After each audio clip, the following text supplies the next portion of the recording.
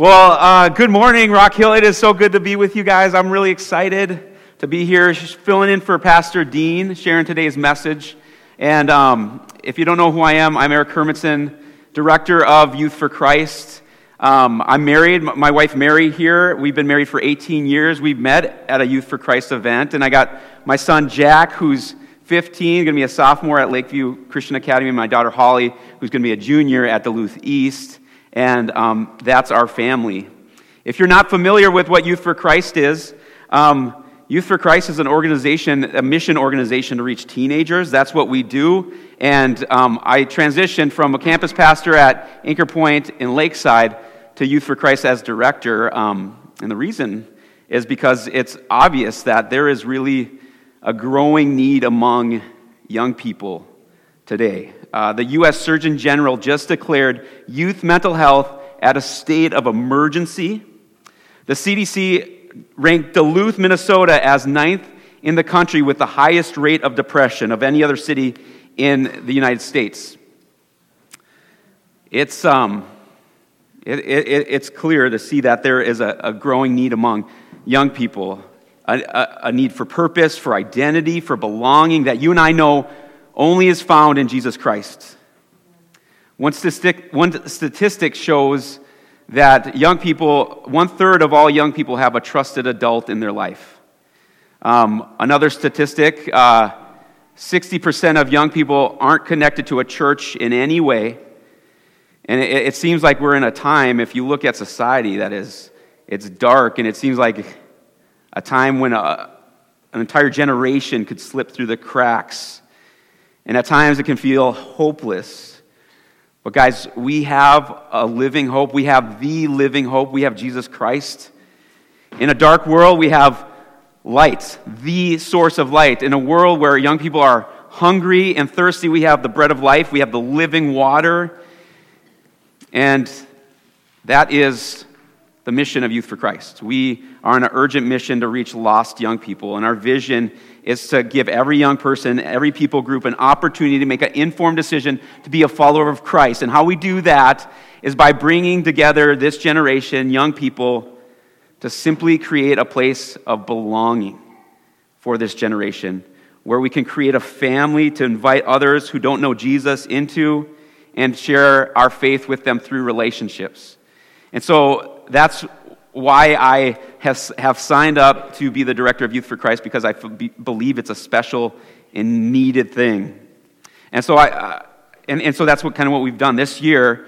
We just kind of relaunched our ministry into a new direction. And so we have gathered a group of student leaders, and we started at Duluth East, and we have about 12 to 15 different student leaders at Duluth East, and we have started meeting in the school on Tuesdays at 10:45 in Mr. Rother's classroom, and we meet to pray and do a Bible study and encourage each other how to love our school. And so our vision is that we would see student-led ministry started at Duluth East and Superior and Proctor and the Head of Lakes, wherever kids are found. And so would you pray for us as we do that? We also put on fun events. We just had our end-of-the-year beach bash where we had about 70 kids come down to Park Point, and we had a snowball fight, and we had a dance party where my daughter DJ'd.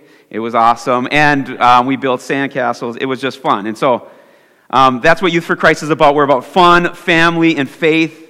And so that's what we're telling the kids. We want to invite them into a relationship with God who loves you. And so if you want to know more about Youth for Christ, go to our website, headoflakesyfc.com, or just follow us on our Instagram page, which is Duluth Area Campus Life. That's our ministry. And just get involved in any way. Prayer, financially, volunteering. That's Youth for Christ. And so I just wanted to share a little bit about myself and the ministry that I'm a part of. But then Dean asked me to come and share today's word, and so he let me just pick whatever I wanted to share. And so today we are actually in Matthew chapter 11, verses 1 through 6. So if you have your Bible or your YouVersion app, open up with me to Matthew chapter 11, verses 1 through, actually 5. I'm going to stop at 5. And today what we're talking about is struggling with doubt. A very interesting section of Scripture that sometimes we look over, but it's really impactful. So here's what it says. It says this in Matthew chapter 11, verse 1. When Jesus had finished instructing his 12 disciples, he went on from there to teach and preach in their cities. Now when John heard in prison about the deeds of Christ, he sent word by his disciples, and he said to him, "Are you the one who is to come, or should we look for another?" And Jesus answered them, "Go and tell John what you hear and see. The blind receive their sight, the lame walk, lepers are cleansed, the deaf hear, the dead are raised up, and the poor have good news preached to them.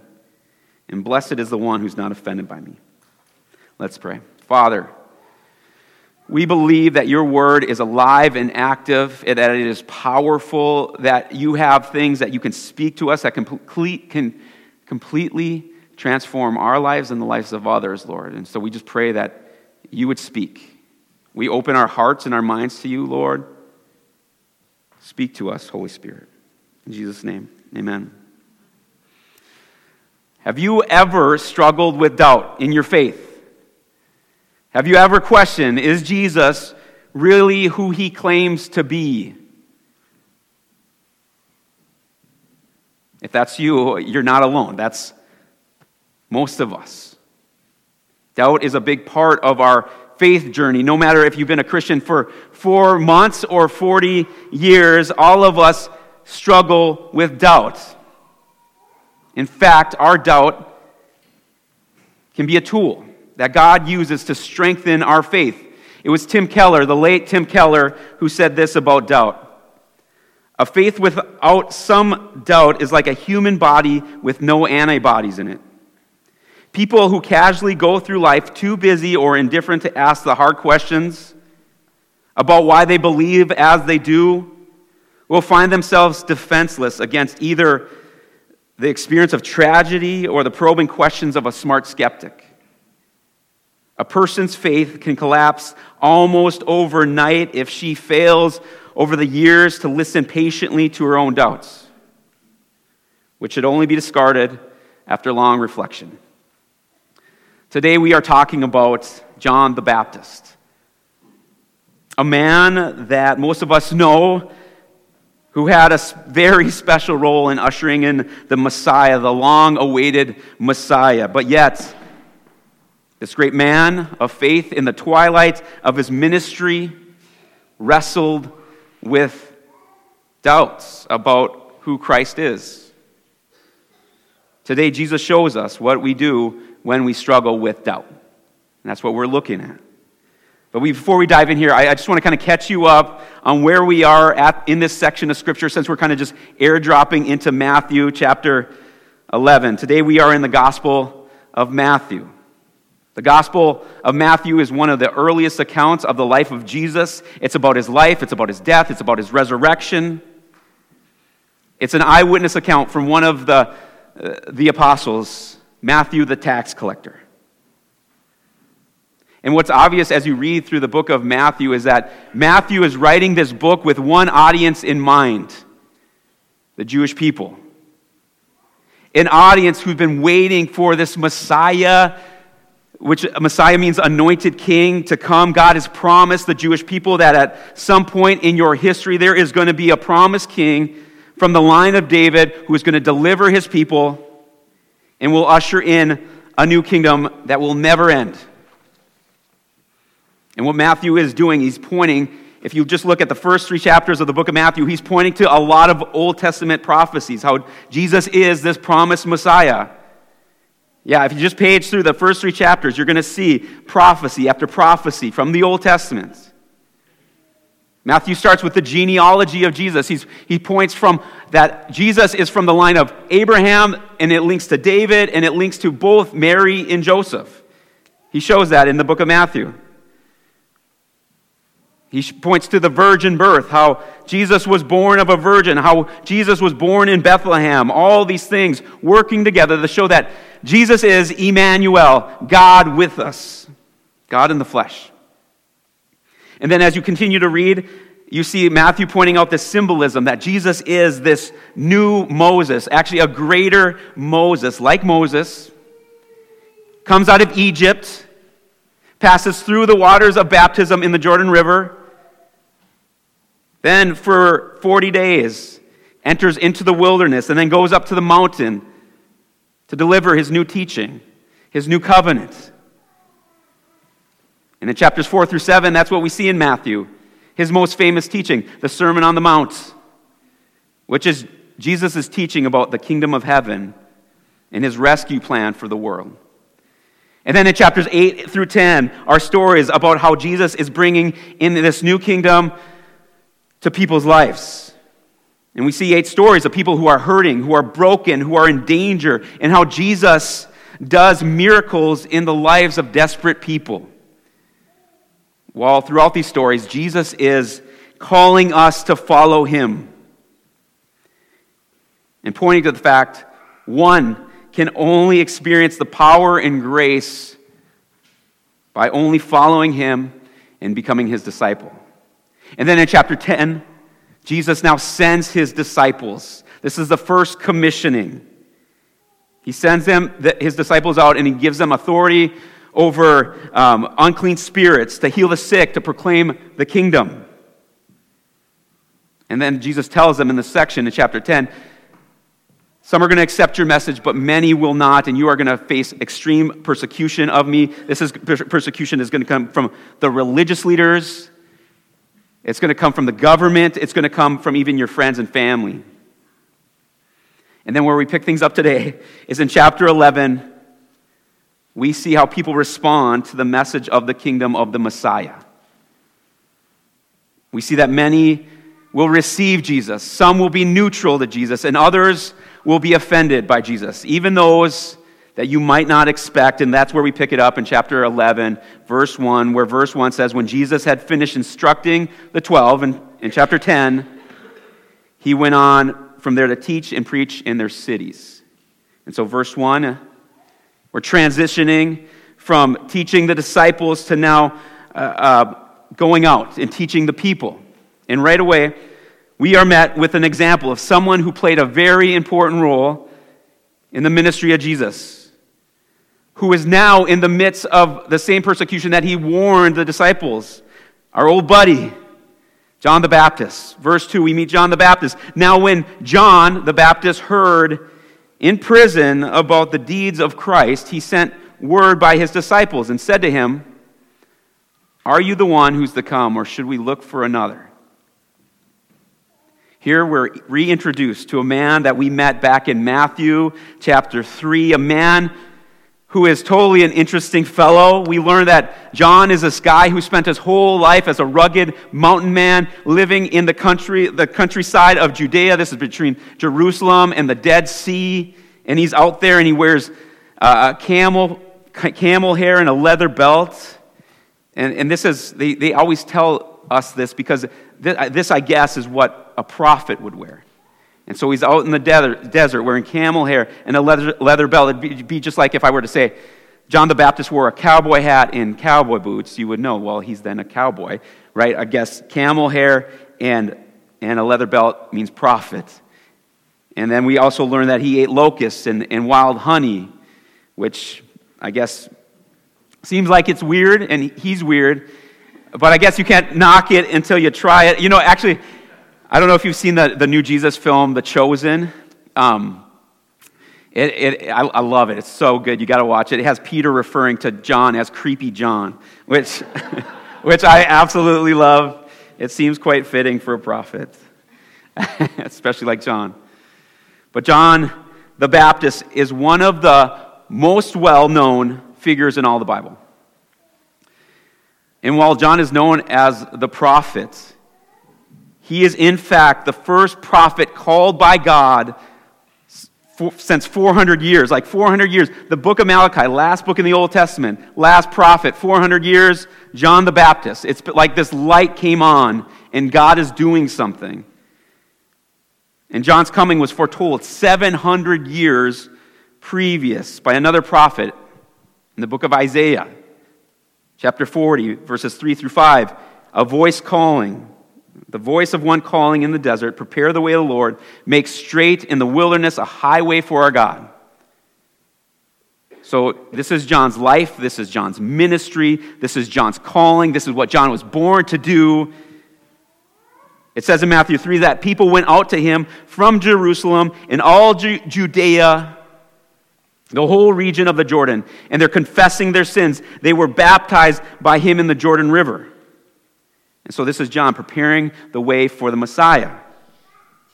So here's this amazing man with an amazing ministry who had this amazing role in the history of the world. But in today's passage, John is in prison. He's in prison. Why is this rugged mountain man in prison? If you read further in Matthew chapter 14, you will see that John is in prison because he called out someone's sin. King Herod. King Herod, who ruled over the whole region, had committed a great sin, and it was obvious to everybody. He stole his brother Philip's wife, Herodias, and took her in marriage, and King Herod marries his own brother-in-law's wife. And no matter what culture you're from, like, this is just all kinds of wrong. And so John feels like it's his duty to call out this sin. And so that's why he's in prison. And so there John sits. This wild mountain man, this amazing prophet who ushered in the Messiah, is confined to this small, cold, damp prison cell with nothing to do but question. And so there John sits with his thoughts and his questions. And he looks back on his ministry and the current state. And there's this burning question that arises. And so he sends his disciples to Jesus with this one final question. What is this final question? Are you the one who is to come, or shall we look for someone else? What? Wait, what? Excuse me? John's question is Jesus the one who is to come, or should we look for another? Why would he ask that? I thought John already figured this out. We all know that John has already acknowledged Jesus as the Messiah. He, in fact, when he baptizes Jesus, he hears the voice of God saying, "This is my Son in whom I'm well pleased." He sees the Holy Spirit descending like a dove. But yet, this great man with this great ministry now has great doubts. What is going on with John? Is John really struggling with doubt about who Jesus really is? Yes. It's plain to see that John is struggling with doubt. And some theologians might argue that John is this is not real doubt, that this question might be a ploy to point his disciples into the ministry of Jesus. But if you look at this question at face value, it is a very genuine question. Jesus treats it as a real question, and he tells them, "Go and tell John." This is not a ploy. John is struggling with doubt in his faith as Jesus as the Messiah. What happened to John? We can imagine as John sits in his prison cell, beginning to ask himself some honest questions. What am I doing here? If my purpose was to prepare people for the Messiah, and if Jesus is supposed to be the Messiah, then why am I in prison when I could be out pointing people to his ministry? Other doubts arise. Is Jesus really the one? Did I make a misjudgment here? I thought my ministry and his ministry would look a lot different at this time. There were obviously some unmet expectations between God's hopes, or John's hopes, and the ministry of Jesus. And we can kind of see this in Scripture. We see John's expectations back in Matthew chapter 3. When John, his message as he preaches is a message of doom and judgment. Where he says in Matthew chapter 3, "Repent, even now the axe is laid root to the tree. Every tree that does not bear good fruit will be cut down and thrown into the fire." Like, that's John's expectation of the Messiah. Maybe John's question is, when is Jesus going to start cutting down our enemies and throwing them in the fire? Why am I here? If Jesus really is the Messiah, when is he going to bring justice? He most likely expected a Messiah who would bring justice, judgments, and set the captives free. But now that the Messiah is here, there John sits, and he's a captive who needs to be set free. We can see that possibly John had some unmet expectations between what he thought Jesus' ministry was supposed to look like and what it is. And that's my first point. Unmet expectations of God can a lot of time lead to doubt. Have you ever had unmet expectations about God that if went unmet, it led to a crisis and doubt? You expected one thing of God, but it didn't work out the way you thought, and so now you're just doubting everything. Maybe you thought, man, if I'm faithful to God, if I go to church, if I tithe, He's going to bless me. But then you find that you're struggling to pay your bills and you're in a job that is unfulfilling. God, where are you? Or maybe one expectation is if I raise my kids right, if they go to church, if I pray with them every night, they're going to grow up to be a Christian, to follow Jesus, but now they're not following Him at all. God, where are you? Unmet expectations of God can lead us to doubt. And this must cause us to examine ourselves today. What expectations do you have right now of God that if go unmet could cause you to throw your faith away or lead to a crisis of doubt? We a lot of times don't identify those things. And we can see this in really any relationship, our relationship with God or relationship with anybody.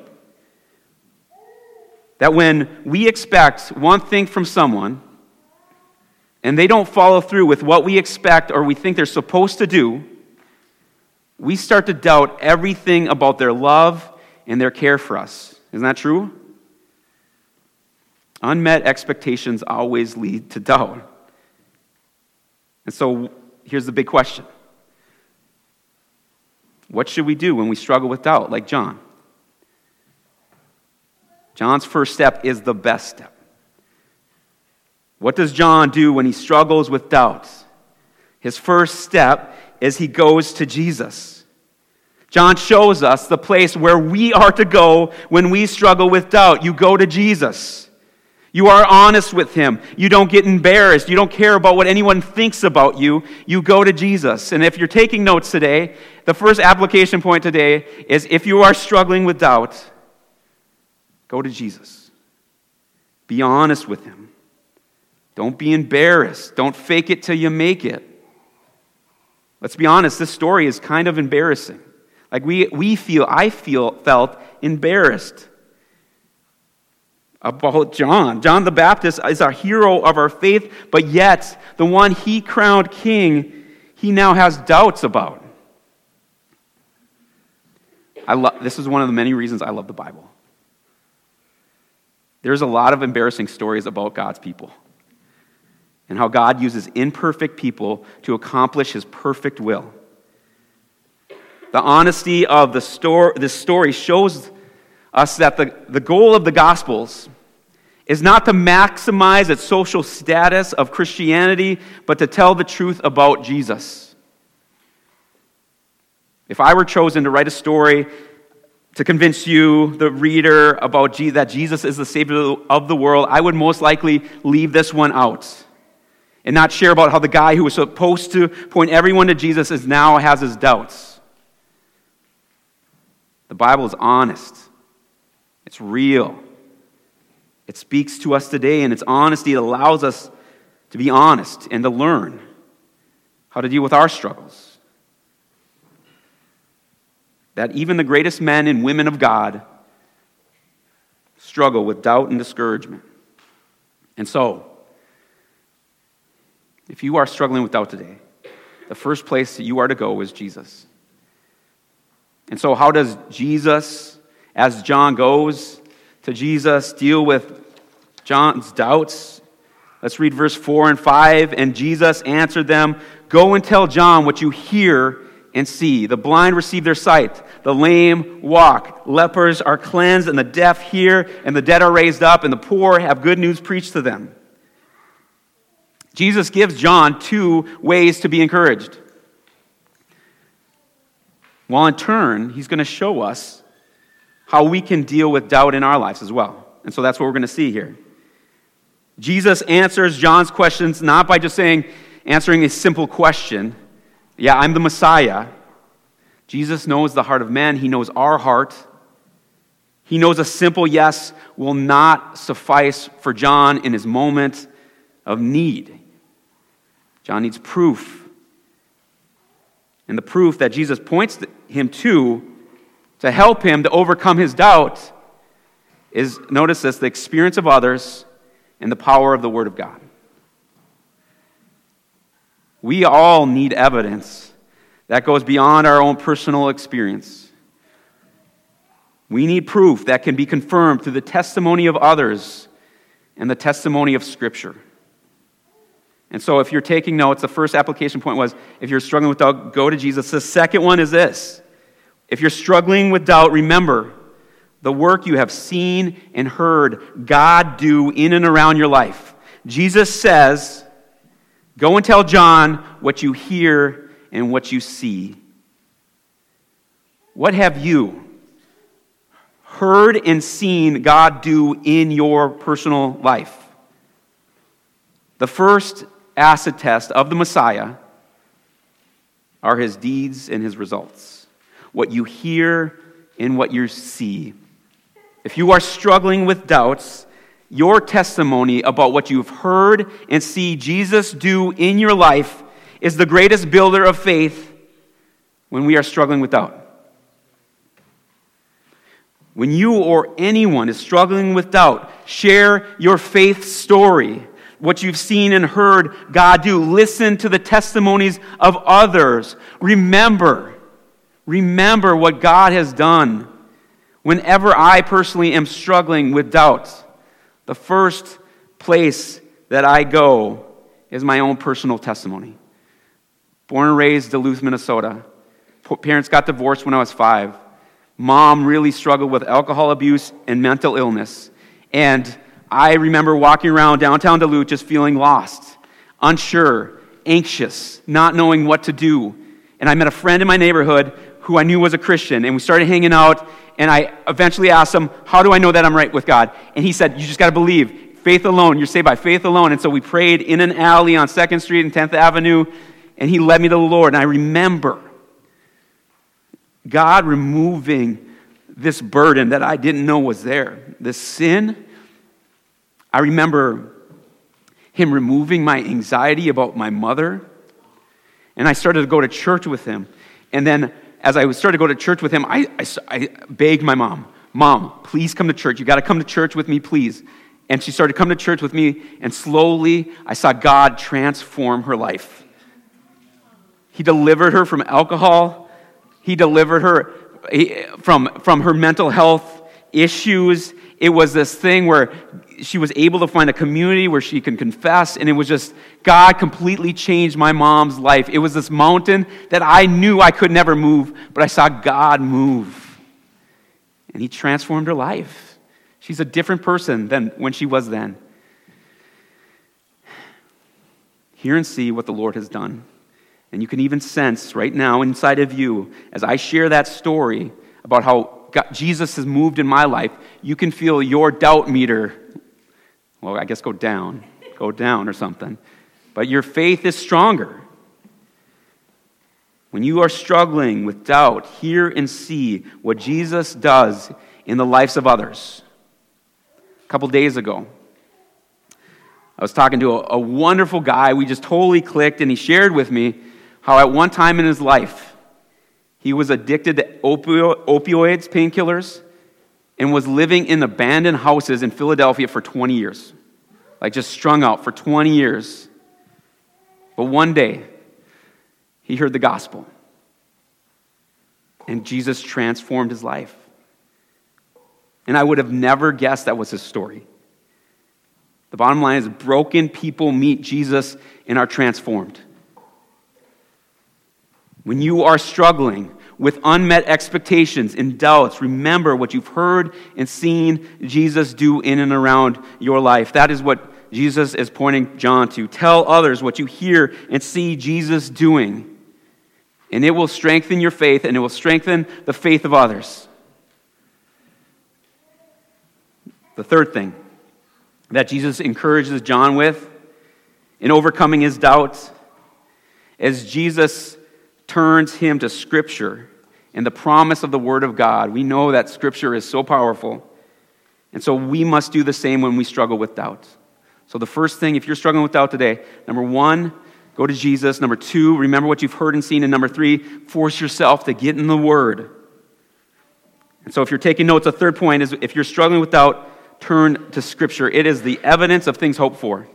Let me read verse 4 and 5 one more time. And Jesus answered them, "Go and tell John what you hear and see." And then verse 5, "The blind receive their sight, and the lame walk. Lepers are cleansed, and the deaf hear, and the dead are raised up, and the poor have good news preached to them." John the Baptist is a man who knows Scripture. He knows the Old Testament. And so Jesus points John to one of his favorite books, the book of Isaiah. There is no other book that John quoted more than the book of Isaiah. Isaiah 35, Jesus is quoting in verse 5. Isaiah 35, 5 through 6, it says this, "Then the eyes of the blind shall be opened, the ears of the deaf unstopped. Then shall the lame man leap like a deer, and the tongues of the mute sing for joy." And then Jesus adds something at the end of this section that's not in Isaiah. "And the dead are raised." This is not part of the Old Testament prophecy. Jesus is pointing to the fact and showing them that things are better than you even expected. And then another section that Jesus quotes is from Isaiah 61, verse 1, about the Messiah's care for the poor, which was actually super unique. I will read this. Isaiah 61:1. It says, "The Spirit of the Lord is upon me, because the Lord has anointed me to bring good news to the poor. He has sent me to bind up the brokenhearted, to proclaim liberty to the captives, and to open the prison to those who are bound." Jesus wants John to know the poor have good news preached to them. Like I said, normally religious leaders often cared only for the wealthy, the upper class, to share their teachings with, because they were the people of influence. But not Jesus. Jesus stayed with the crowd, never abandoned the poor. And so Jesus answers John's doubts by pointing to the acts that he's doing, that he's fulfilling these prophecies from 700 years ago, that he's healing the blind, the lame, the deaf, curing lepers, not leopards. I always thought as a kid it was leopards. And I'm like, that is random, Jesus. There's a big leopard problem.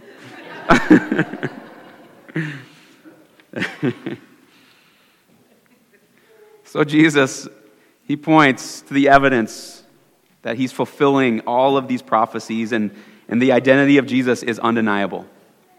It's undeniable. So today, if you have doubts in your faith or about who Jesus is, or about your salvation, or the forgiveness of your sins, or God's work in your life, look to the evidence of Scripture and the changes that it's made in your life. You are a different person. At least you should be a different person today than you were 2 years ago. When in doubt, don't turn away from Christ like we're tempted to do. Turn towards Him.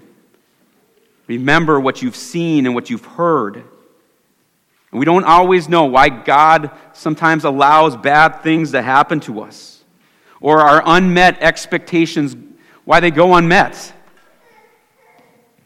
But we do have enough evidence to know that God loves you so much, in such a way that He sent His only Son to die for you. That fact that God is love, it's His nature. And this God of love, who is love, this all-knowing, all-powerful God, can't act in any other way but love.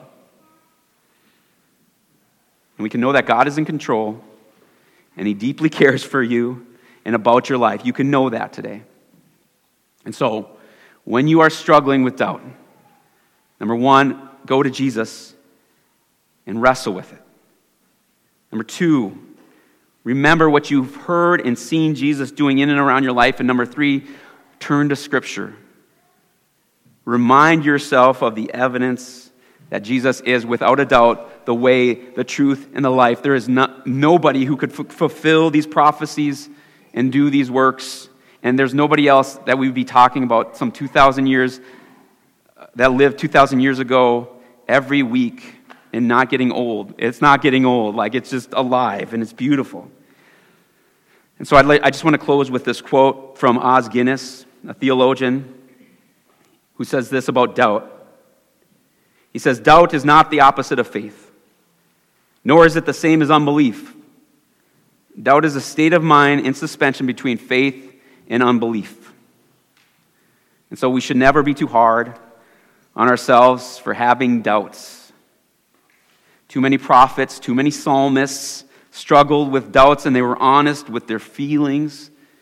And it allows us to be honest as we watch them be honest.